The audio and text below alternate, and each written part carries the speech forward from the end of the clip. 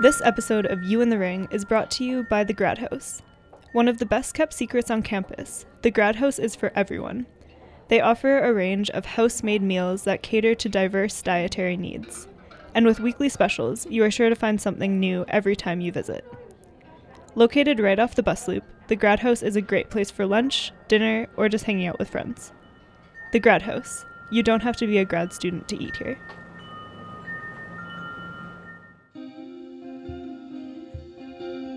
Anxiety can play a huge role in the life of students. It's something that challenges people emotionally and physically just to meet their basic needs, never mind all the obligations that come with being a student. It can leave people feeling isolated and flat and prevent people from seeking help when they need it most. You're listening to You in the Ring, a program about UVic life on CFUV 101.9 FM in Victoria. Broadcasting from the Songhees and Hoosanish territories of the Lekwungen and Tsimshian-speaking people, whose relationship with the land continues to this day. On this episode, we're looking at how two students grappled with accessing the help they needed from the resources available on campus, while dealing with a mental health crisis.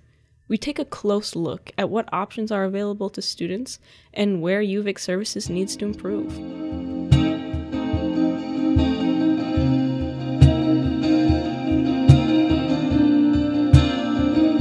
This episode is dedicated to students who are struggling with their own mental health. You are not alone, even if you feel like you are. The first student we talked to was Shar. My name is Charlotte Johnston Carter. Shar's pronouns are she and they. I'm a fifth-year biology major and environmental studies minor, and I'm from California originally. Anxiety manifests differently for everyone, but for Shar, a lot of times it feels like there's this voice in my head just being super irrational. And so, like, I'll be talking with someone and they do, like, even the smallest little thing. I'm like, oh, they hate me. Like, this is bad. I'm dumb. This is stupid. Or just, like, never trusting that people actually like you. Or, like, never trusting in the true value of yourself. Also, like, the worrying that, like, you know, taking little things that are just, like, little bumps in the road and, like, turning them to a whole accident.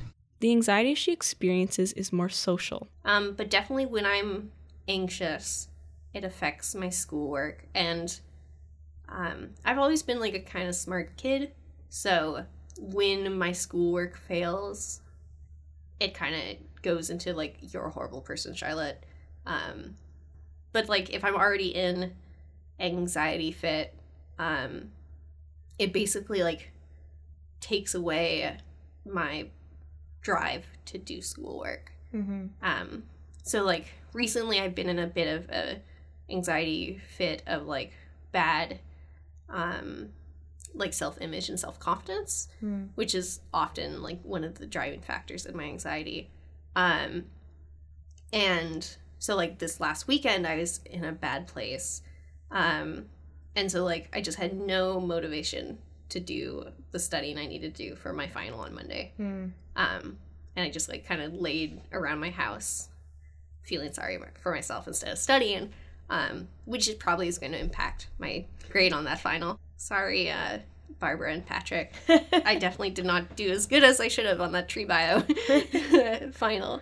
But yeah, so it kind of, like, feeds off each other. Like, it can cause me to be anxious, and then when I'm anxious, it fails, which can cause me to be anxious again. Her anxiety and depression are difficult to talk about with her support network of friends because she doesn't want to burden them. So, like, when you talk about, like, the deep stuff that's happened to you, like, I don't know, it's easier to just be, like, say it as a joke, because then people aren't going to actually get worried. You'll be like, I'm depressed, and then there's, like, a, you know, it being like, yeah, I was depressed, and then everyone gets depressed because you were depressed.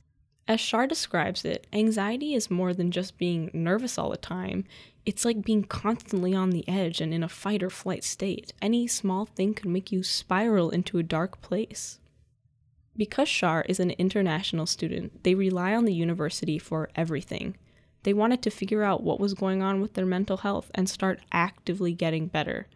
So they started researching the steps so they could be totally prepared for the UVic mental health services. Here's how it works. You go in the walk-in time. You want to get there early because everyone gets there early. And they give you a number when you get in early, and you can't leave.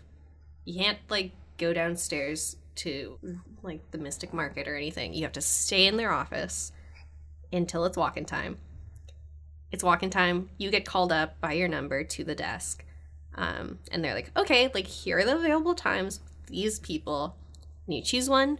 And then you only get 30 minutes with the counselor on that first appointment. And basically in those 30 minutes, you have to convince them that you need to see them again. So my first one, I, like, got there early. I got 30 minutes with this random counselor. And she's probably great at counselor, but she wasn't good for me. She was basically like, everyone's anxious. Like, I think you just need to do some deep breathing. And she was like, I think if you do deep breathing and meditation, you'll be great. And I don't think if you want, we can do another thing. But, like, it didn't seem like she was really, like, saying you should come back. So I was really, like, fucking annoyed at that. I was like, okay, I wasted this whole time, this whole day sitting in your office to get, like, I don't know, it felt like she was giving me things that I could have found online. Yeah. And I was like, I'm anxious. I love research. Like, I know meditation and deep breathing is great. I want an actual counselor. Char's friend then recommended a counselor at UVic Mental Health Services that they had had a good experience with. So I went in again. I did the whole process over. Got a 30-minute meeting with her. And it was great. Like, she was the type of counselor I wanted. And she was like, yeah, no, it sounds like you have anxiety. Like, what do you want out of this? And I was like, I want someone to talk to. I want to, like, solve it, possibly get on medication. She's like, cool, I can't, like, she can't prescribe the medication, but I can be here for you to talk it through and give you, therapy and basically, like, processes and mechanisms to, like, get through it. But I can, like, you should go to health services if you want the drugs portion to get, like, a mental health assessment. I was like, cool, thank you. So Char went to health services to get an appointment with a doctor. So I have it, and the doctor was like, everyone's a little anxious. She was like, let's do this online survey. Oh, boy. And she was like, on a scale of 1 to 5, how are you feeling? And I was like, I don't, like, how do I say on a scale of 1 to 5 how anxious I am? Like, I've been downplaying it my whole life. Yeah. I'm not going to just stop downplaying it right now. And she's like, this survey says you're just anxious like everyone else. So she was like, let's wait and see. So they did. And then in February, Char had a depressive episode that turned into a crisis. And it came out of nowhere. Which is the worst times when, like, your anxiety doesn't have a reason to flare up, and it does. But basically, like, it started one day. I went to my morning class. Like, the feeling of just, like, depression and, like, just, like, ugh, I guess. Was it more in your body or in your mind? In body. Like, it was just this kind of, like, I want to lay down and, like... Like a weight. Yeah, and never get up again. Yeah. So I went to my first class. I went to, like, a single stall bathroom.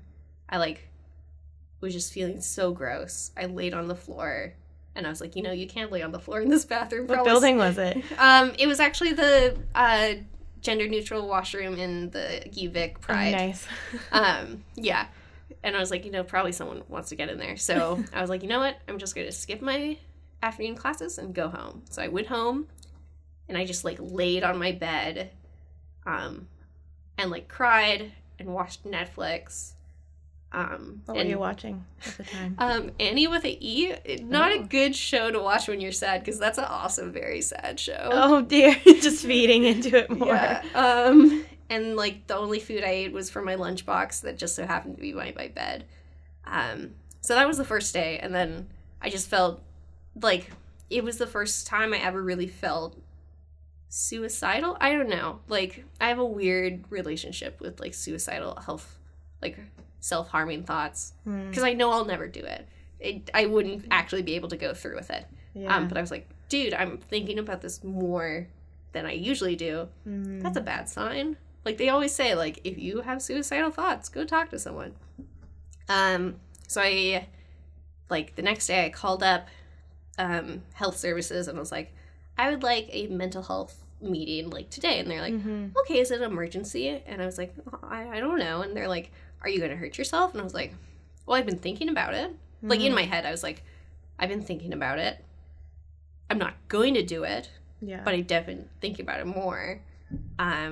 So I was like, no. And they were like, okay, we can get you, like, a meeting, like, next week or the week after. So, like, I scheduled that. But the feelings and suicidal thoughts persisted. So she called again. And I was like, no, I need to see them. Like, this is like, I shouldn't just have to wallow in this. No. So, like, the next day, I called them right as they opened. I was like, I need an emergency mental health, like, appointment. And they're like, is this emergency? I was like, yeah, it is. I didn't say because I'm nice to the receptionist. I was like, yes, it is. I need to see someone now. So I actually saw the doctor that I saw before because they were like, okay, we should probably keep you with the doctor who already knows some of your stuff because they have on file that I went and saw her. And I was like, hey, I feel super depressed. This is the first time I've ever had real, like, suicidal thoughts. And she was like, okay, let's get you on something. That's, like, the clicker that, like, changes things for emergency. So, and then she started me on Prozac. And that was dope. Like, life-changing? Yeah. Basically, like, it took me from being super anxious to, like, normal person level anxious. Yeah. Like, just, like, yeah, like, I could control it. It was like a step up. Like, stepping out of a pit onto flat land with everyone else.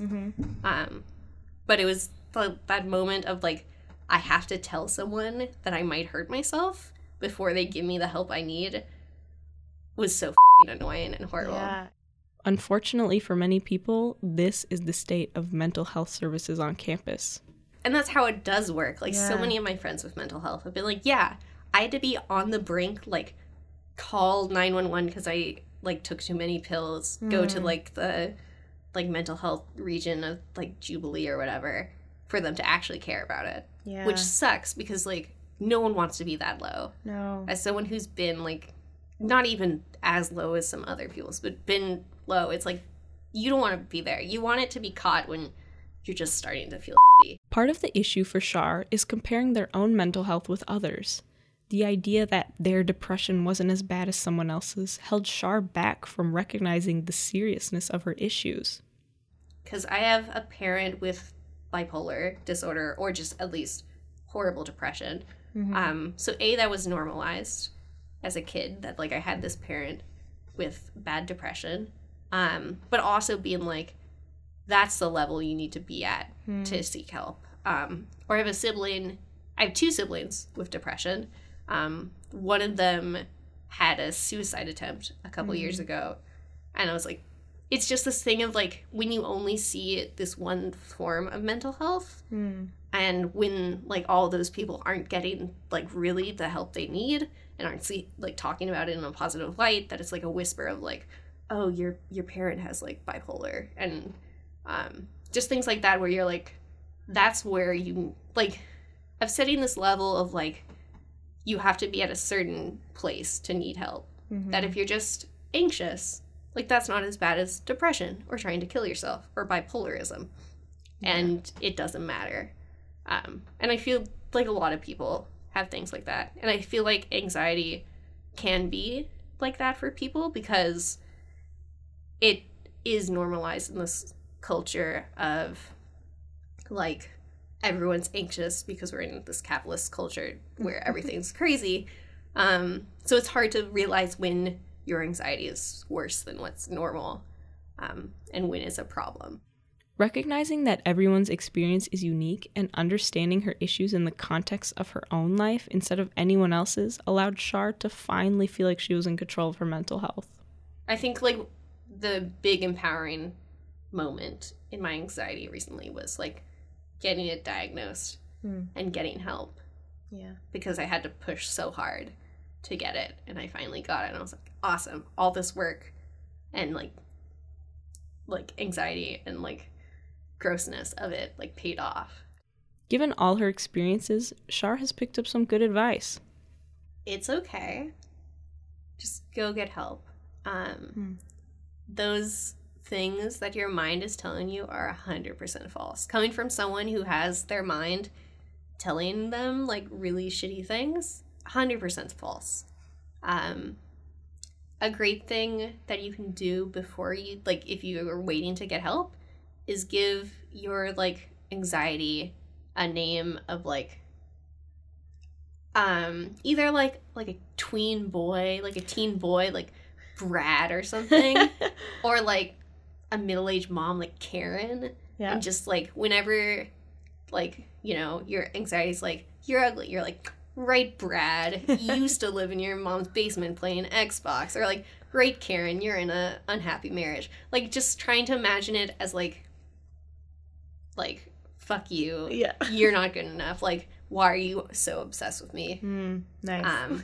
But yeah, definitely get help. And it's going to be hard, which sucks, but just keep at it, because it's better once you get to the other side. Totally. And maybe, like, don't feel bad if therapy doesn't work for you, or any of the other mental health drugs.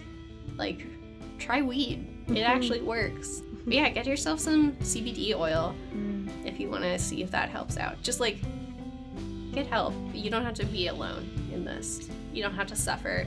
And, like, your suffering is enough to get help.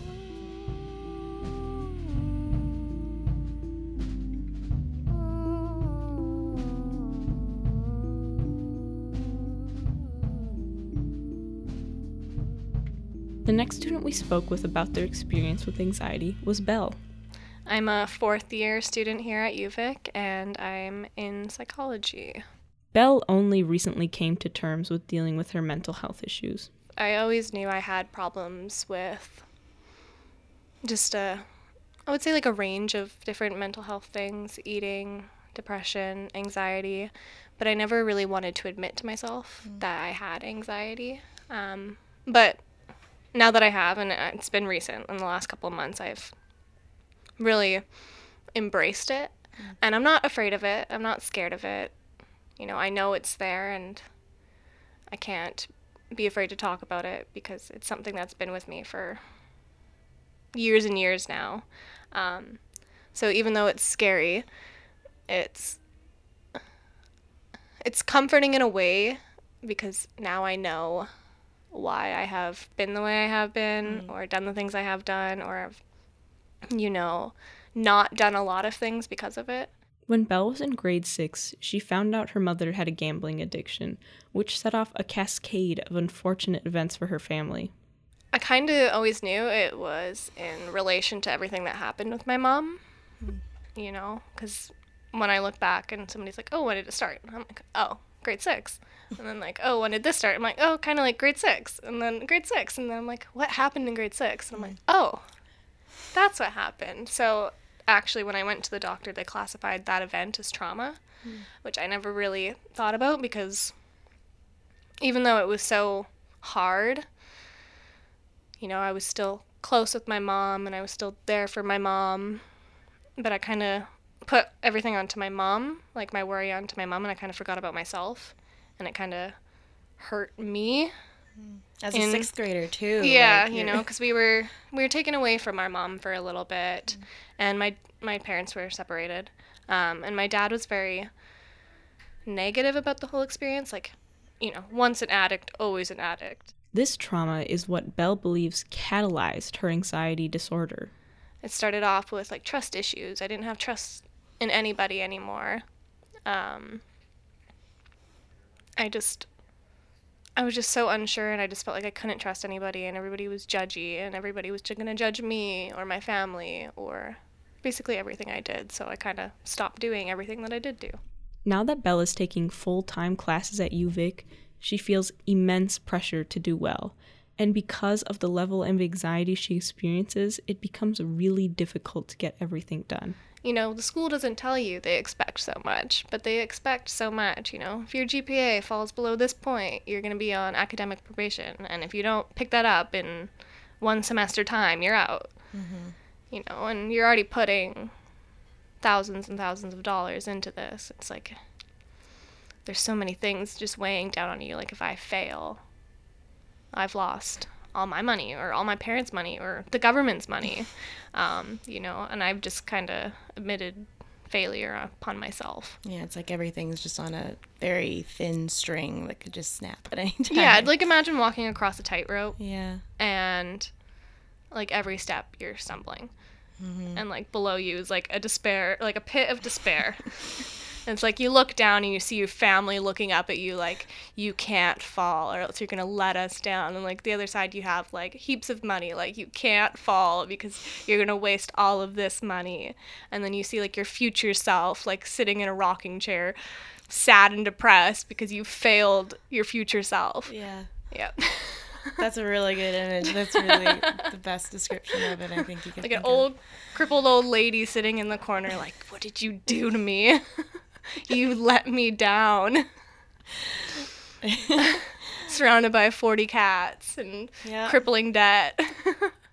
All this pressure eventually got to Belle, with things like applying to grad school and her grades piling up.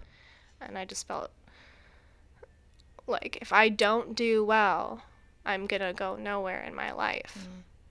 And, you know, they want you to finish a degree in 4 years, you know, but that's 4 years of 5 courses a semester. I was in 5. I mean, I am in 5, and I'm sitting there with, you know, I have like 3 10-page papers. I have a midterm. I had a week where all my midterms fell in the same week, and that was when the panic attack happened. It was like the span of Monday to Friday.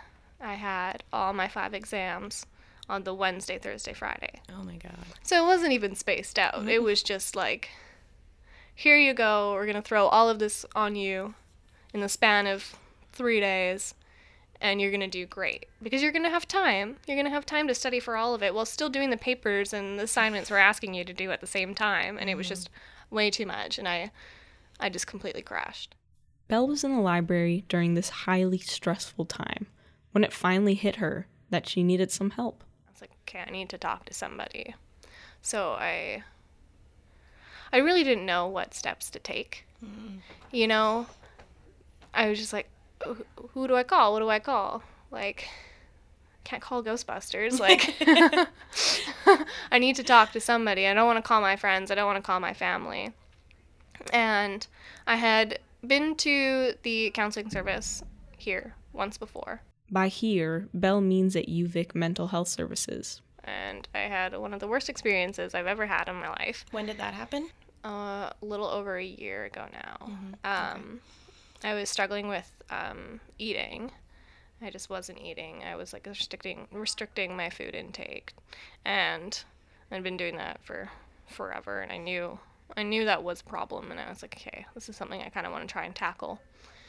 So I made a drop-in appointment at the counseling services in the University Center, and for one, they have like no spots open. If you don't get there at 8:30, you're not getting a spot. Yeah. Or if you try and book an appointment, I went in February, and they told me I could have an appointment in May. Oh, yeah, that's helpful. Yeah, I was like, oh, okay, for sure. All right, I'll wait. So I ended up going back the next day, going there at 8:30. Being like, okay, can I make an appointment? They're like, yeah, I think we have one left. I'm like, sorry, it's 8:30, you just opened, but okay. Was able to squeeze myself in for like a 15-minute appointment. And basically, all that happened in that appointment is the person I saw telling me how everything I was feeling was stupid. She felt that the counselor didn't validate her feelings and made her feel bad for letting her mental health affect her so strongly. Yeah, so it was not a great experience. I kind of left feeling worse than I did.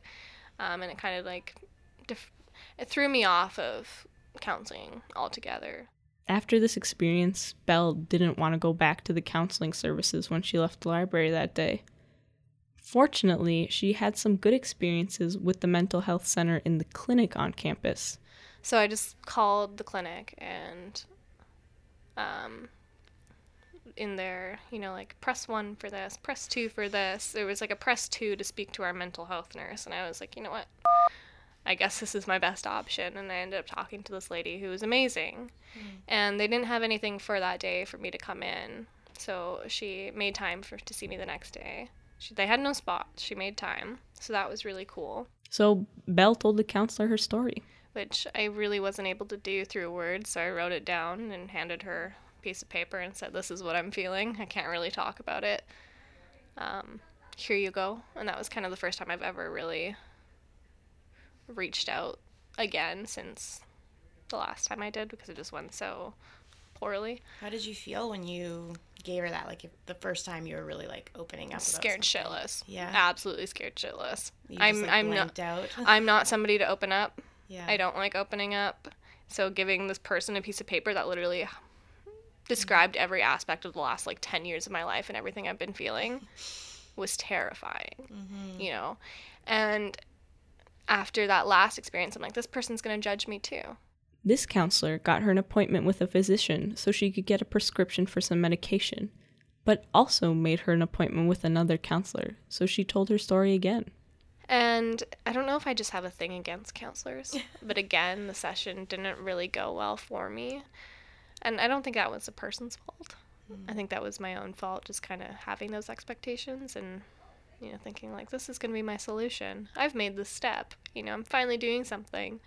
So it's got to be a easy, fast road. You know, I'm going to be instantly fine. I wasn't. And then again, she had to tell her story for the third time to a stranger. She felt exhausted by the process of scheduling more appointments, making phone calls, traveling to the office, waiting to get in, and spending precious time that she needed to work on her assignments. You know, open up to this person again, and them not be the right fit, and then them sending me somewhere else, and opening up to them again, and it not working, and it was just so much. I didn't want to have to deal with that. The doctor prescribed her a medication that didn't work for her, and she had to return again to get on another medication. And even after this, the medication she was prescribed, lorazepam, made her feel even worse. And in the first, 3 days of taking it, I was, completely bedridden. Really? Yeah. And it wasn't, because I felt sick. It was just because I felt so depressed. Belle went back again and is now on medication that's working better for her and feels heard and validated by the physician she sees at health services. In the end, trying to get the help she needed was burdensome and complicated. Sharing her personal experience over and over and over was draining, and it was frustrating for her to have to push so hard to get the care she needed. And I've had my own friends and stuff come up to me and be like, yeah, no, counseling services here suck. Which, you know, there's how many students here? Oh, I don't even know. I should have that statistic. I want to say over 20,000 students enrolled. And, you know, in my own personal friend group, there's 5 of 6 of us who deal with these, you know, mental health problems. So adding that to this 20, to the group of 20,000 of us here, how many of us probably are dealing with something, and having a resource that is only open to us once every couple of months or through a long wait list. Similar to what Shar was saying, Belle agrees that it can be hard for students to actually reach out and allow themselves to prioritize their mental health when they're in school. I think that's a big thing for a lot of people, is they don't want to admit it out loud. Telling somebody I had anxiety was the hardest thing to do. Mm-hmm. But you're not going to be able to get the help you need if you can't admit it, I think. You know, I think that's a big first step of a lot of things, is admitting you have a problem. Admitting to yourself, to other people. And I think for students especially, if you feel you need to take a break, take the damn break. Take the break. Take the break. Take the break one more time. For the people in the back. It doesn't matter. At the end of the day, your mental health and your well-being and all that is more important than your degree. So even after all Belle's trials and tribulations, she still urges people to seek help if they can. For me, it was very defeating, but don't let it get you down in that sense. You know, there's other options. There is other options, and I know that now, and I'm looking for those. And yeah, just even if it doesn't go well for you the first couple of times, you know, there's going to be something. You just got to keep looking for it. Totally. Don't give up. Don't give up.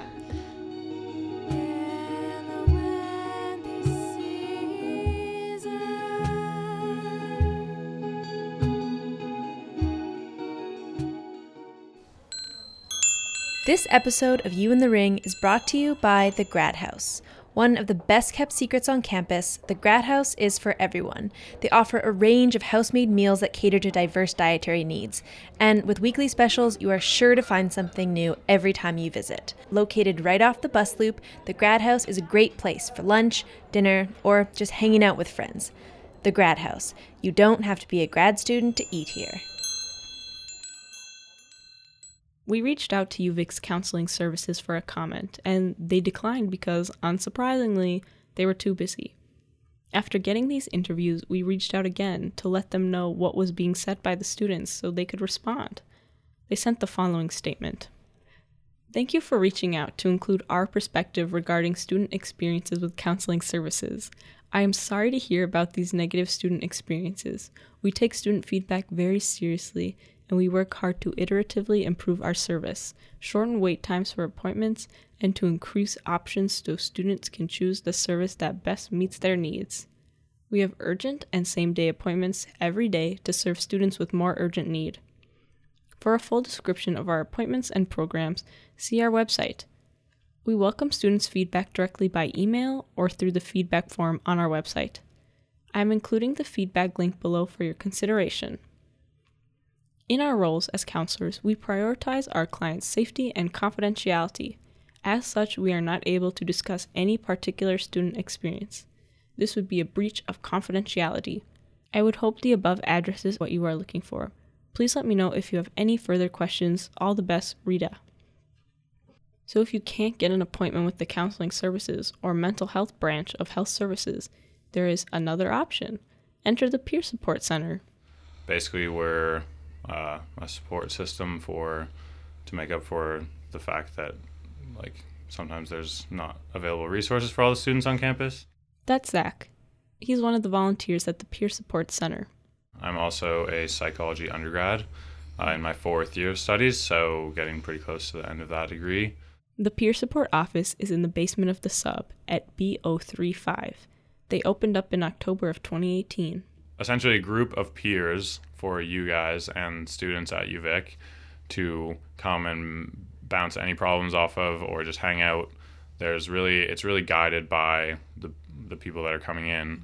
So we're just a service offering whatever support that's needed, and we're trained in mental health areas, so we sort of recognize the paths and ideas. We have availability of a lot of resources. We can hook up with resources and stuff when people aren't sure where to go, a lot of helplines and stuff like that, so that's really good. And then other than that, it's just a place to just relax and sort of understand that there's a lot of people struggle, and it's can be dealt with. Zach agreed that the mental health services on campus are overloaded with demand, which is why he considers the Peer Support Center so important. I think counseling is a really difficult issue on campus because we're offering free counseling and it's good for a specific set of problems, but there's too much demand that there's just always a wait list. I've checked out the wait list a few times, and it takes, I tried to set up an appointment once during 2nd year, and it took about 3 weeks originally if I wanted to get an appointment. And then I had to reschedule because an exam came up, so it was going to take another month and a half. That sounds actually really good, because I've heard a lot of people 3-month wait lists and stuff. Which, I mean, that's the thing that's really difficult, is recognizing how difficult it is for some people and a lot of people to make the decision to seek help. So it takes a long time.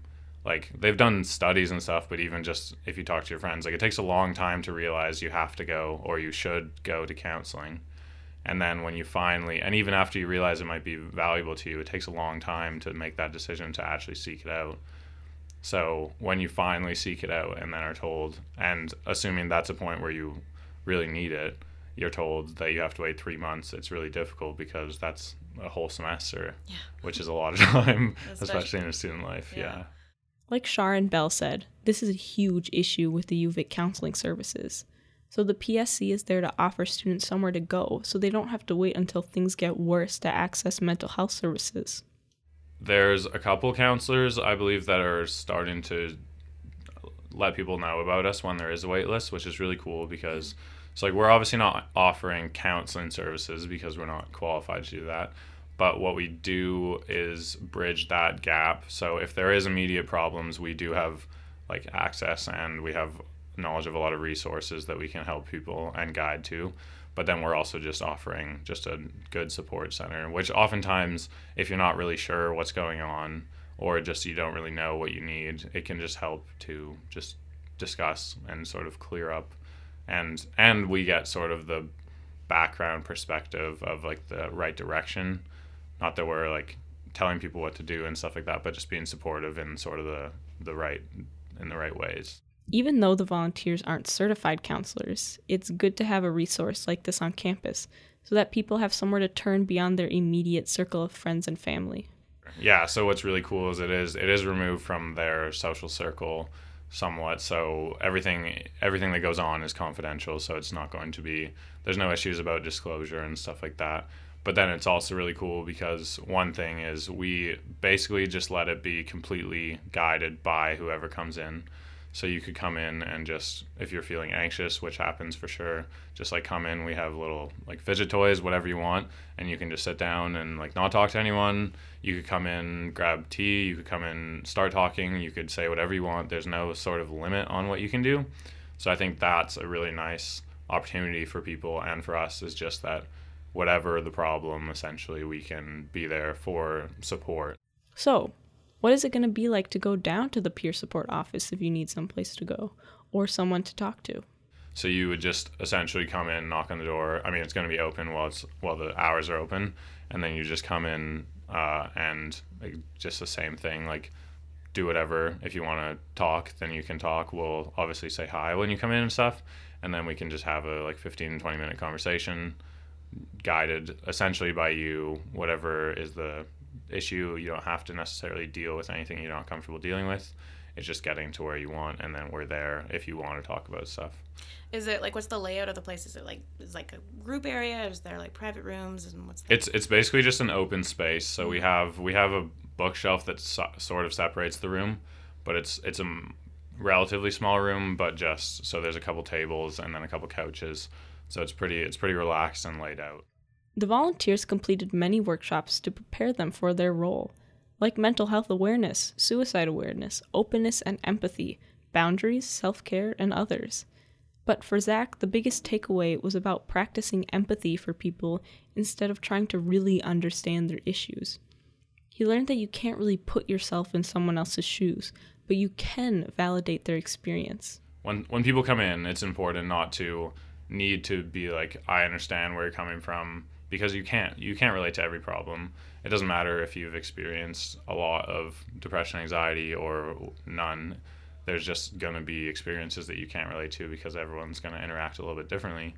So it's really cool to take a more empathetic approach and just be there to listen to the people, whatever the problem is. And then from there, you can sort of realize that like you're not making decisions for them, you're just supporting their decisions, and like offering someone support and letting them come to their own decisions is definitely a lot more valuable than coming to decisions for other people, because they essentially ultimately are in a sense of control in what they're doing, which is like really a sense of agency which is huge in mental health, because you need to like control again.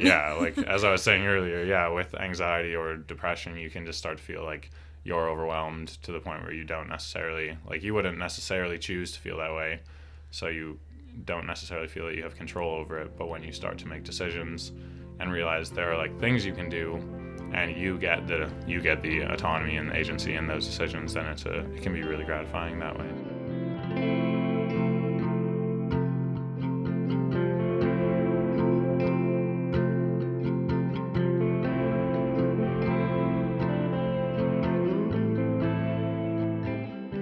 Okay, so my name is Lauren Grusich. I'm like a third-year student at UVic, and I'm here to, I guess, talk about my work with the Peer Support Center. I'm a volunteer there. I'm working with a really great group, and we're new as of October this year.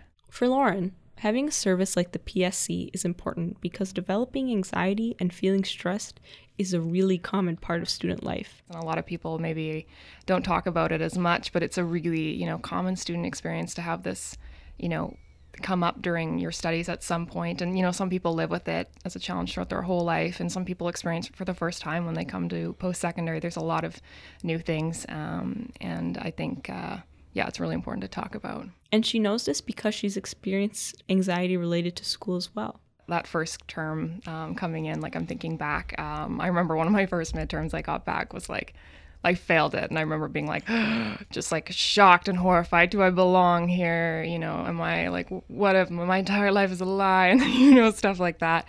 And I remember that being a really hard thing to deal with because I felt a lot of shame associated with it.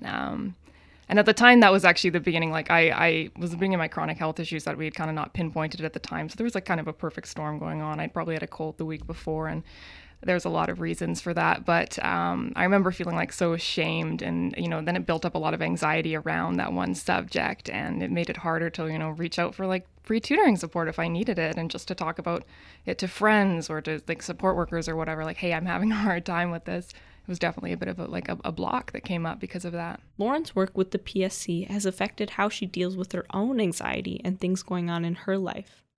It's definitely kind of put an emphasis on, for me, being open with my friends and if something is going on, because it's sometimes feeling I don't want to burden them, or maybe they have their own things going on, or I don't know, we have these preconceived notions, even though if my friend was to come to me and say, hey, I'm really not doing well, I'd want to nothing more than just to listen to them and support them. But we have these, these blocks that come up with vulnerability or whatnot. So I think just, the importance of peer-to-peer support, and it can be just, a peer that is a volunteering at a peer support center, but also the peers in your life that you relate to, friends, it's huge. And though she hasn't sought help from UVic counseling services herself, she's familiar with how difficult it is for students to get in. What I've heard is that this, unfortunately, that they've just, they're over capacity, basically. There's such a need. And, in a lot of places, a lot of facets, and even society, we don't have enough support for mental health. Yes. And I'm kind of, I kind of see that there too. It's just, there's just, too many students that need and not enough counselors available. But to Lauren, that's not the only major challenge facing students. Yeah, and I think a lot of it, like I mentioned, is sometimes I'll see on campus, and it's unintentional, and I don't think people mean any harm by it, but there'll be kind of almost this competitive culture, oh, I only got 5 hours of sleep last night. Well, I only got 4 hours of sleep, and I run on coffee only. And some of it is a joke because, sometimes we all make not the healthiest decisions when we're just trying to, prioritize our schoolwork, and it happens. But I think sometimes there's almost this weird competitive culture in which people backburner their, physical and mental health, for the sake of their school. And so I think, reminding people that, your health is as important as your grades, and you are more than just a grade is a really important thing. And I get people are investing a ton of money. They're taking on debt. They're, taking on a lot of responsibility with school. So it's understandable that there's a huge pressure to do well and, achieve what you want and whatnot. But, when it comes to at the cost of your physical and mental health, you really have to, think about that. Is that really beneficial to you in the long run? Lauren's advice for other people who are offering support to people with anxiety is to listen without giving advice. Because I know that's natural. You want to help, so you want to say, I would do this, or you should do this. And everyone in this situation is going to handle it a little bit differently. And I think, to try and being aware of that and respect that, and that everyone kind of goes at their own speed. So, I mean, if it's, hard for you to see that, maybe you need to step back and focus on how am I handling this? How is it affecting me? Do I need to address that, self-care or whatnot? But I mean, I think again, just being open to listen, being compassionate, and kind of putting the brakes on giving suggestions if you can, unless they explicitly ask, hey, I need help with resources, or then, obviously permission there. But other than that, if we can try to hold the suggestions, even though they come from, a genuine good place. And she recognizes how hard it can be for people to actually reach out and get help, but it's a really important step. You're not alone, and your struggles are valid, and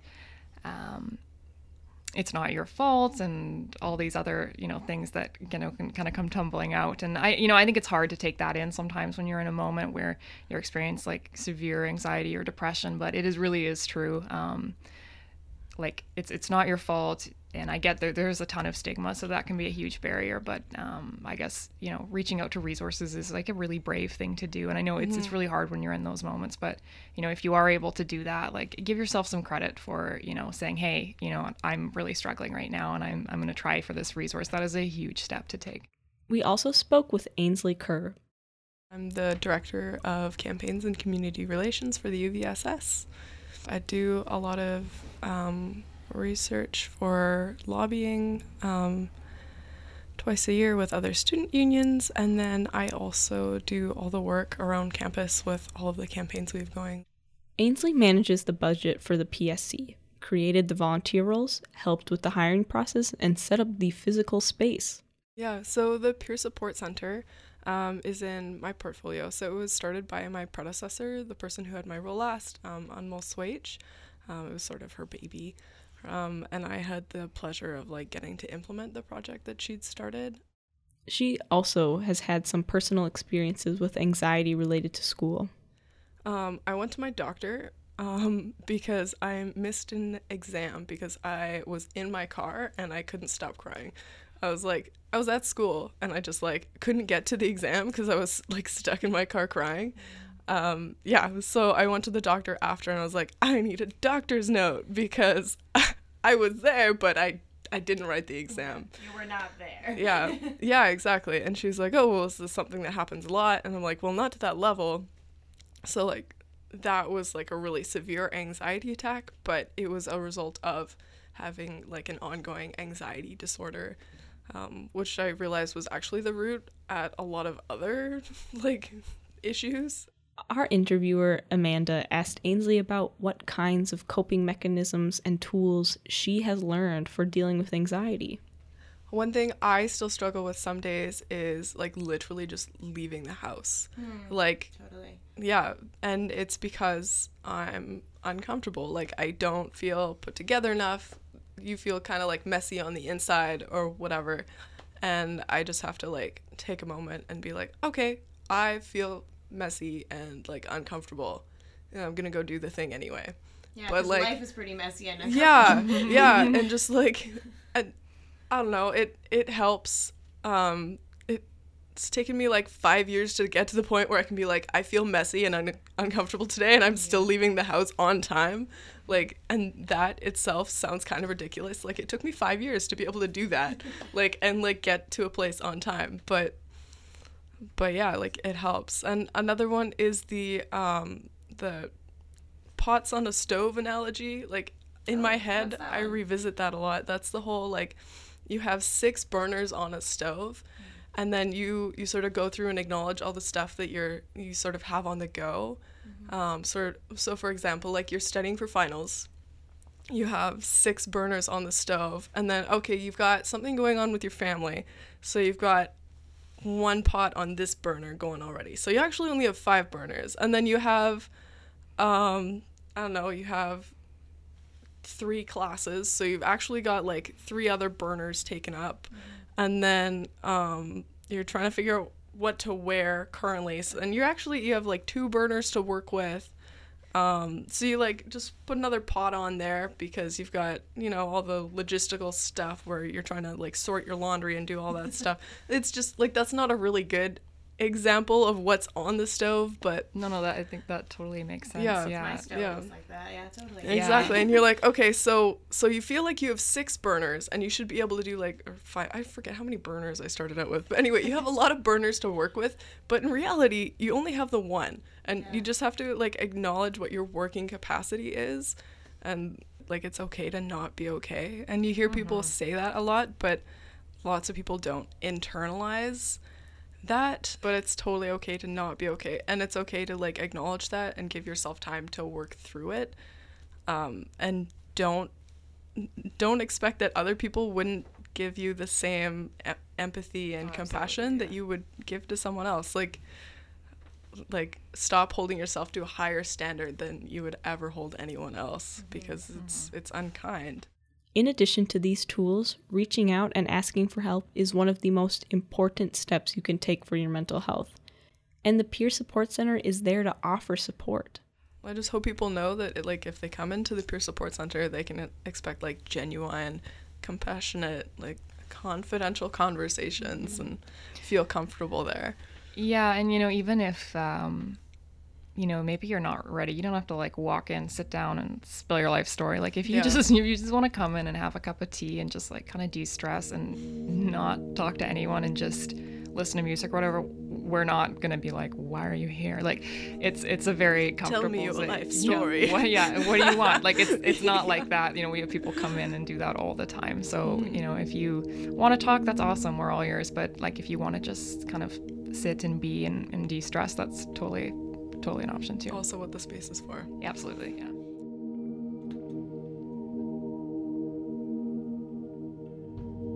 But yeah, definitely get help. And it's going to be hard, which sucks, but just keep at it because it's better once you get to the other side. You're not alone, and your struggles are valid.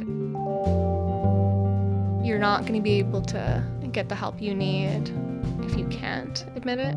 But it's totally okay to not be okay, and it's okay to acknowledge that and give yourself time to work through it. You don't have to be alone in this. You don't have to suffer, and your suffering is enough to get help. If you feel you need to take a break, take the damn break. At the end of the day, your mental health and your well-being is more important than your degree. Stop holding yourself to a higher standard than you would ever hold anyone else, because it's unkind. Every time I tell you how I feel. Even if it doesn't go well for you the first couple of times, there's gonna be something. You just gotta keep looking for it. Don't give up. Don't give up.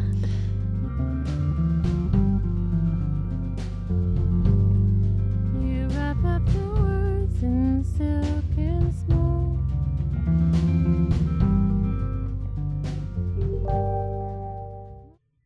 Here are some of the resources you can access in Victoria if you are struggling with mental health.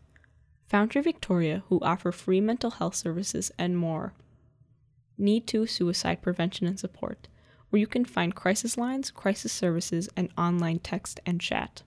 The Umbrella Society for Addictions and Mental Health, where you can find support groups, family counseling, and one-on-one meetings with outreach workers to help people struggling with substance abuse. TransCare BC, for assistance navigating the healthcare system and accessing mental health resources for trans folks. And the Mental Health Liaison at the Native Friendship Center, for support in navigating the mental health system, educating materials, advocacy, and referrals. This episode of You in the Ring was produced by Brendan McGee, with help from Amanda Watland, Elizabeth DeVolis, and Lulu McKinnon. Our executive producer is Mary Decker. Thank you to our guests Shar Johnson-Carter, Belle Smith, Zach Sine, Ainsley Kerr, and Lauren Grusich.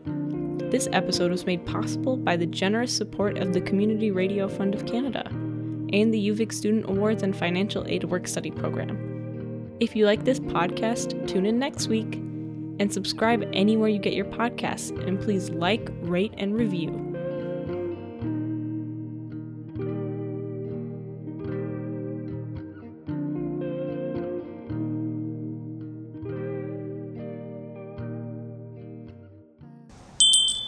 This episode of You in the Ring is brought to you by Grad House. One of the best kept secrets on campus, the Grad House is for everyone. They offer a range of house-made meals that cater to diverse dietary needs. And with weekly specials, you're sure to find something new every time you visit. Located right off the bus loop of UVic, the Grad House is a great place for lunch, dinner, or just hanging out with your friends. The Grad House. You don't have to be a grad student to eat here. Hey, give me your ear. Let's pull back the curtain for a minute and check out behind the scenes of CFUV's podcasts. Hi, my name's Amanda, and I just started to volunteer with CFUV in my last final year of UVic. I definitely wish I started earlier and was able to be a part of more. However, C'est la vie. So what I really enjoyed about CFUV and being a part of radio production is just the way that radio and podcasts specifically kind of create and find and carve out these narratives that are around us all the time and put them into consumable little packages that we can take with us and that filter into our everyday life. Because I think there's so much of story and narratives all around us that can make huge impacts, are highly educational, kind of tug at your emotions or your interests. My particular piece of podcast work was I was working more interviewing people, and I really enjoyed that side of things because hearing people tell their stories and hearing them talk about their passions really was just fascinating. And every single time I got to do it, it was so interesting and engaging and eye-opening. And it felt like when you got in a room with somebody and put this mic on and headphones and hearing your voice recorded back over, it like makes people's stories into something more than like what they were, because they're having a chance to put it into something bigger. It's a really neat thing to be a part of.